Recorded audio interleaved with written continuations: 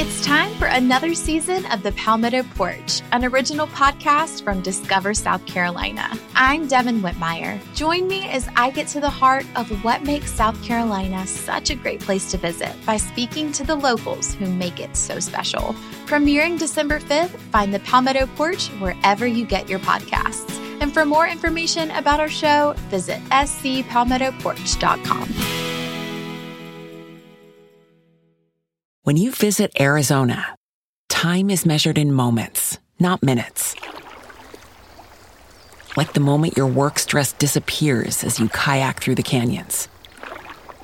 Or the moment you discover the life-changing effects of prickly pear chocolate.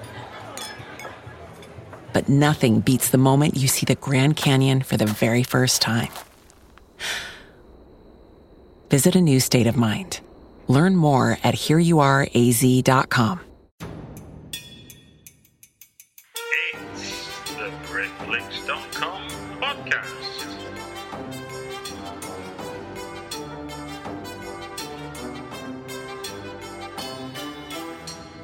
It's the Britflix.com podcast. Hi, welcome to Britflix.com. We're speaking to Navot Papushado, co-director of Big Bad Wolves, the film that will be closing Fright Fest this year. Hello, Navot. Hello, how are you doing? I'm doing very well. And for the benefit of the listeners, I'll just thank you for stepping in the breach at the last minute to do this. Nah, it was our pleasure. Good man. Right then, well, let's jump in with the questions then. In 2011, you came to Fright Fest with what was billed as the first horror film from Israel. Is that right?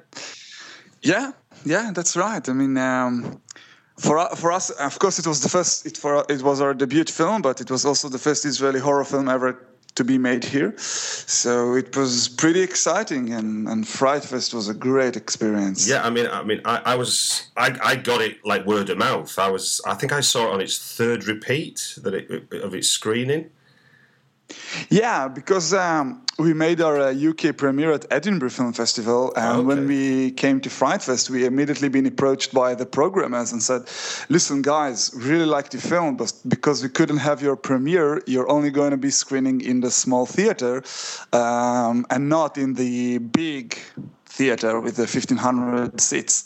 Yeah. And we said, okay, that's very disappointing. We didn't know about that. But I think it was the first time in Fright Fest history that they actually added a screening because of the demand. Yeah. So it was, I mean, to take part in such an historical event, that was very exciting for us, and the reaction was amazing. And if you look at Fright Fest now, 2 years on, they're actually programming for repeat screenings now as part of the festival. It's sort of perfectly normal now. Yeah. So I guess we were the first, and yeah, we can take credit for being the first feature to ever does that. So. What do you remember of your experience then of Fright Fest at that time? With, like you say, your first film, and you're at a big horror film festival, so you're with your brethren, as it were. I think it was one of the first. I mean, we were at. Let's take it from the beginning. When we did Rabies, we thought, okay, it's the first Israeli horror film, so we're going to put it to the audience here, and then we'll send it to festivals, which, of course, no one in Israel does, because when you make a film in Israel, first you want this festival circuit to get prizes and awards, and only then you come back to Israel, because the crowd here is a bit difficult. But we were very patriotic about the film, so we decided to go the other way around. So when we started the film festival, it was already after it was released in Israel. And I think Fright Fest was the first big genre film festival we came with the film. We had Fantasporto in Portugal. Yeah. I think it was around March. Then we had Tribeca, Edinburgh, and Fright Fest. So basically, Fright Fest was the first huge genre film festival, and it was nothing like we've ever experienced. We were not prepare for that. It was amazing, and the audience was amazing. Everything they say about the British audience and the British fans are true. They are really engaged with the film. They are really excited about the films, and I think they come with kind of hoping to like the film and not in a judgmental opinion. So for us, it was great. I mean, it was like 4 or 5 days of getting love from everyone. It really sets the bar real high for the festivals. Excellent. So 2 years later, you're back with Big Bad Wolves. So do you want to tell the listener a bit about what that film is that you can say without spoiling it at all? Maybe I'll pitch it as we pitched it to our producer. Go on. We told him we want to make like a Dirty Harry movie, wandered around by mistake to a Korean revenge thriller, written by the brother Grimm. That's kind of an obscure description, but it's a revenge thriller about a grieving father who takes justice into his own hands, and a vindictive cop who kind of lets the suspect getting away. And it's also a story about the major suspect in a series of brutal murders. So it's kind of a story of those three characters combined together.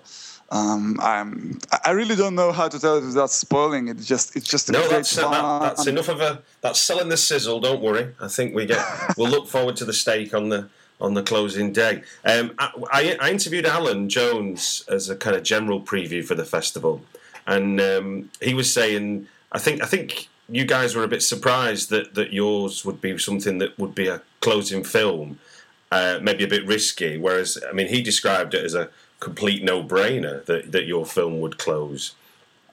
Yeah, we've heard that interview. I think it's the biggest compliment, that the fact that it's become. I'm risking by saying the obvious choice or a mainstream choice to put an Israeli film as a closing night. I mean, it's such a great honor, and people here in Israel are excited about that. I mean, it's also a huge thing here in Israel. So Fright Fest and your film is news in Israel in itself? Oh, definitely. I mean, we are releasing the film 2 weeks from now. Yeah. So the release of the film is on August 15. And a week later, we're going to head on to Fright Fest with part of our leading cast and news crew. So it's almost like our European premiere to the film, which happens quite parallel to our distribution here in Israel. And for an Israeli film to get such an honor to be a closing night of a British film festival, one of the biggest in the world, it really made a splash here in Israel, and everybody's talking about it. I mean, it's also the second genre film coming out of Israel. So the industry here is really, really eager to learn more about this genre film festival and genre filmmaking. So it really made a splash here, and that's fantastic. Yeah. It's great to learn that, something that's grown as organically as Fright Fest has. I mean, it's since 14th year this year, is able to be seen as such a kind of an event for a film now.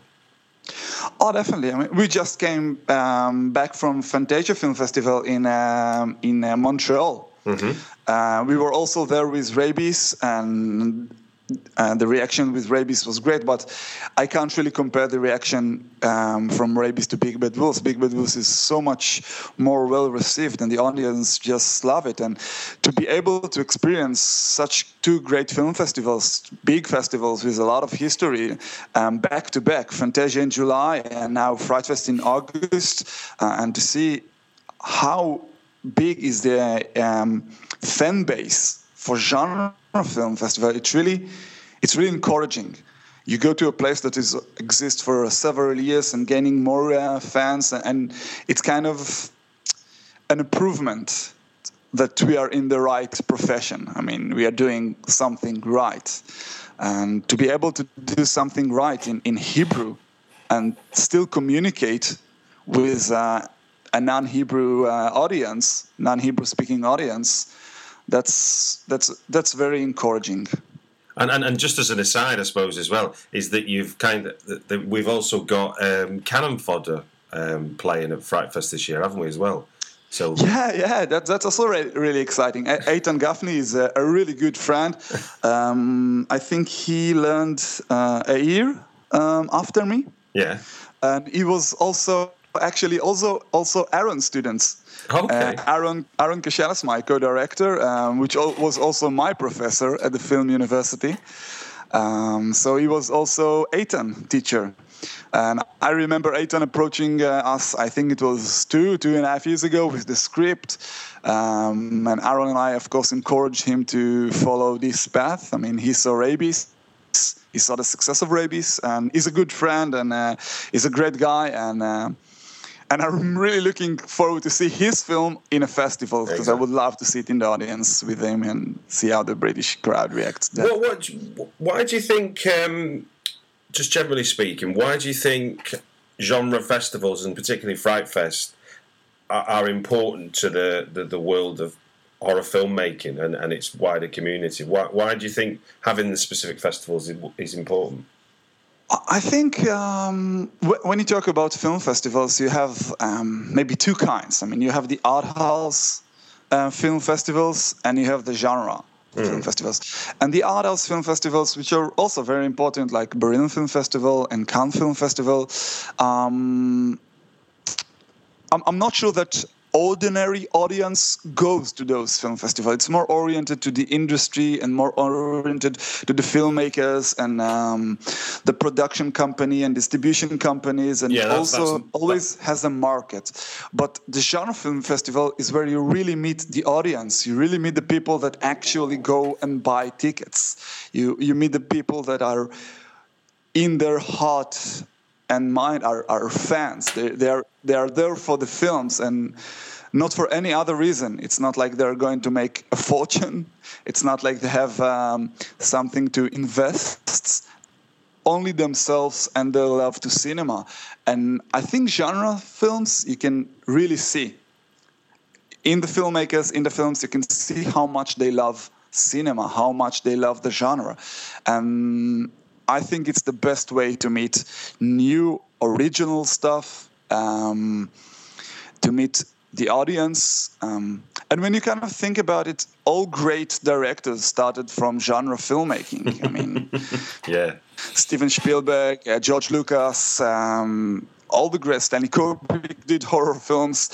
I mean, the way I see it, it all starts with genre filmmaking because it has structure, it has rules, it has a fan base, a huge fan base, and those festivals are just the greatest. They are celebrating filmmaking and new ways of storytelling, and they're always going along with the development of technological issues. Yeah. So when you can do drama or you can do a romantic comedy, you can do it the way they did it 20 years ago, 30 years ago. It will almost look the same. But as we going on, the technology and the progress, you can see different ways of making horror films, different ways of approaching cinema. And you can see that through genre films. So in many ways, genre film festivals are also pushing the boundaries of filmmaking. So it's always great to be there, to be at the new front of filmmaking. Yeah, there's a documentary on a Fright Fest this year called Rewind This, and it's the history of the video cassette. And ostensibly, the video cassette, with the need for content, gave birth to a whole raft of genre movies that would probably never have got made if it was just about making film for cinema. And inevitably gave us filmmakers that ended up obviously making films for cinema, but there is a great seam of work that is just about that home entertainment market, which is genre, which obviously a lot of the fan base would have been sort of weaned on, I suppose. in terms of their love of the genre. Yeah, and I think especially in genre filmmaking, it's always about the idea. First of all, it's about the idea. It's about the script. I mean, you don't have to approach big money. You don't have to get big money. You don't have to get big names.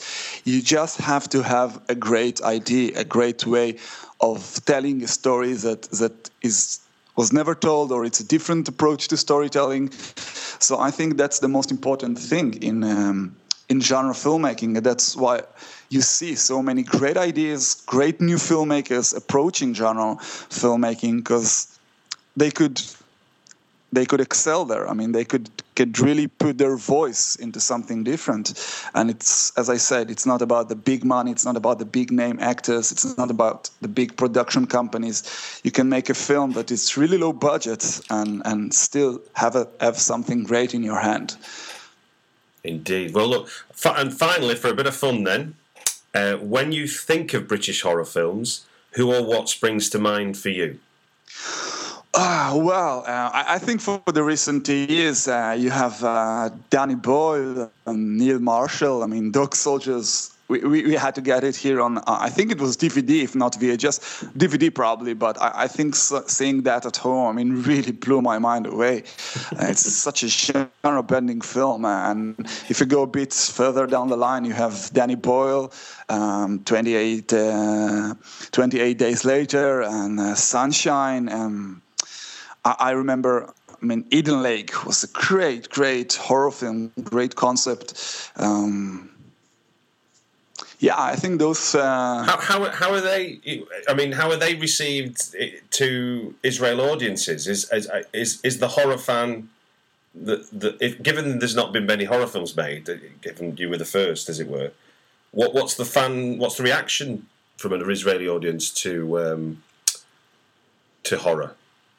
To British horror or to horror in general? To those British horror, the ones you were saying there. I think Danny Boyle, of course, because of Trainspotting and some of his more mainstream films, and I'm saying mainstream here in my Tel Aviv apartment with quotes, which you can't see.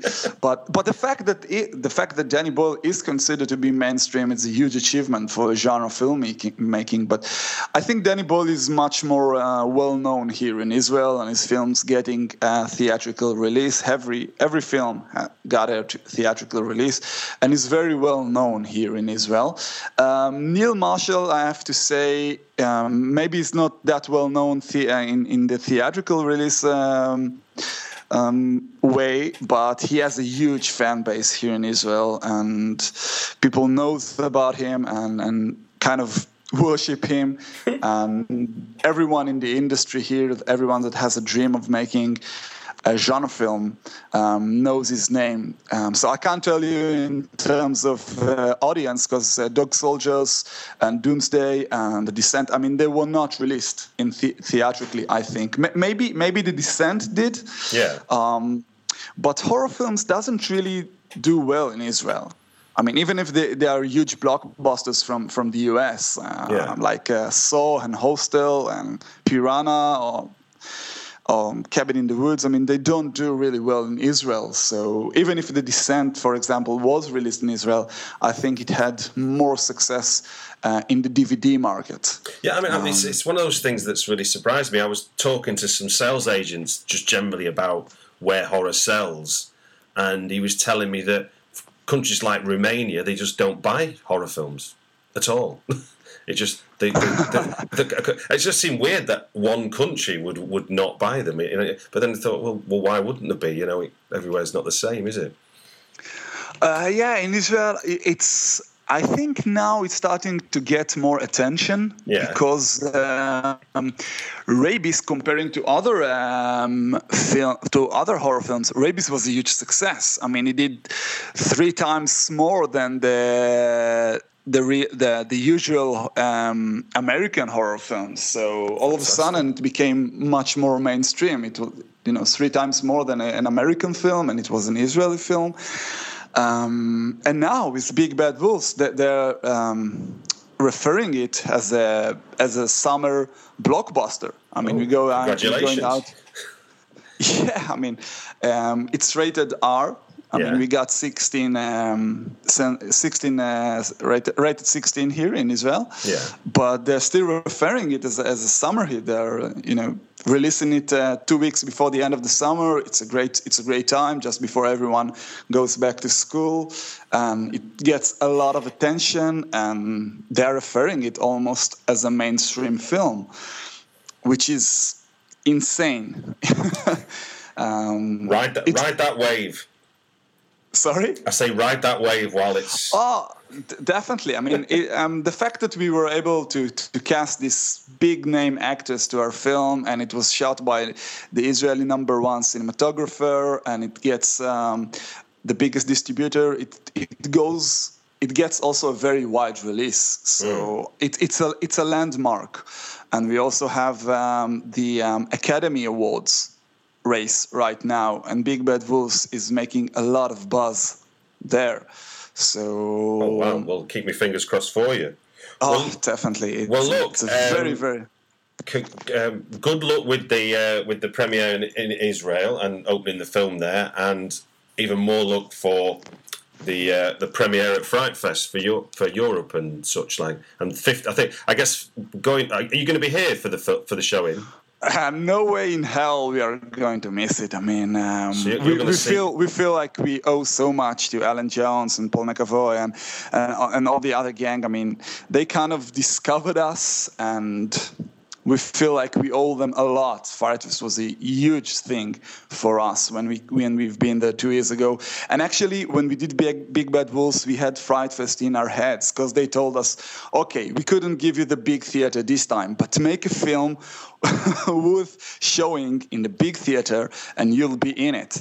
And I remember Aaron sending the guys a secure link to the film right before everyone else got the chance to see it. I mean, and we were so nervous to hear the reaction. And when they told us they love it, we said, okay, we did something good. So to get the approval of Fright Fest and to see how much they believe in us in the film, it's just great. Well, look, thank you very much for your time with Britflix. And my pleasure. And good luck with Fright Fest. I look forward to seeing it myself. Thank you very much. Looking forward to it as well. Indeed. Take care. It's the Britflix.com podcast.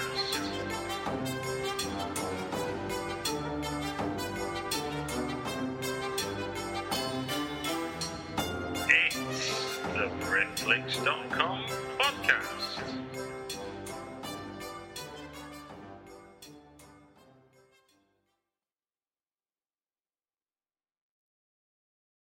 Hey y'all, Darius Rucker here. A lot of people ask me, what inspires your music? And one of the big things is a strong sense of place. That's why I love my home state of South Carolina and want to share the awesome things it has to offer. From the beautiful mountains down to the sunny coast, it's got it all. Not to mention two of my personal favorites, great golf and amazing food. Come see why I love this place. Visit discoversouthcarolina.com.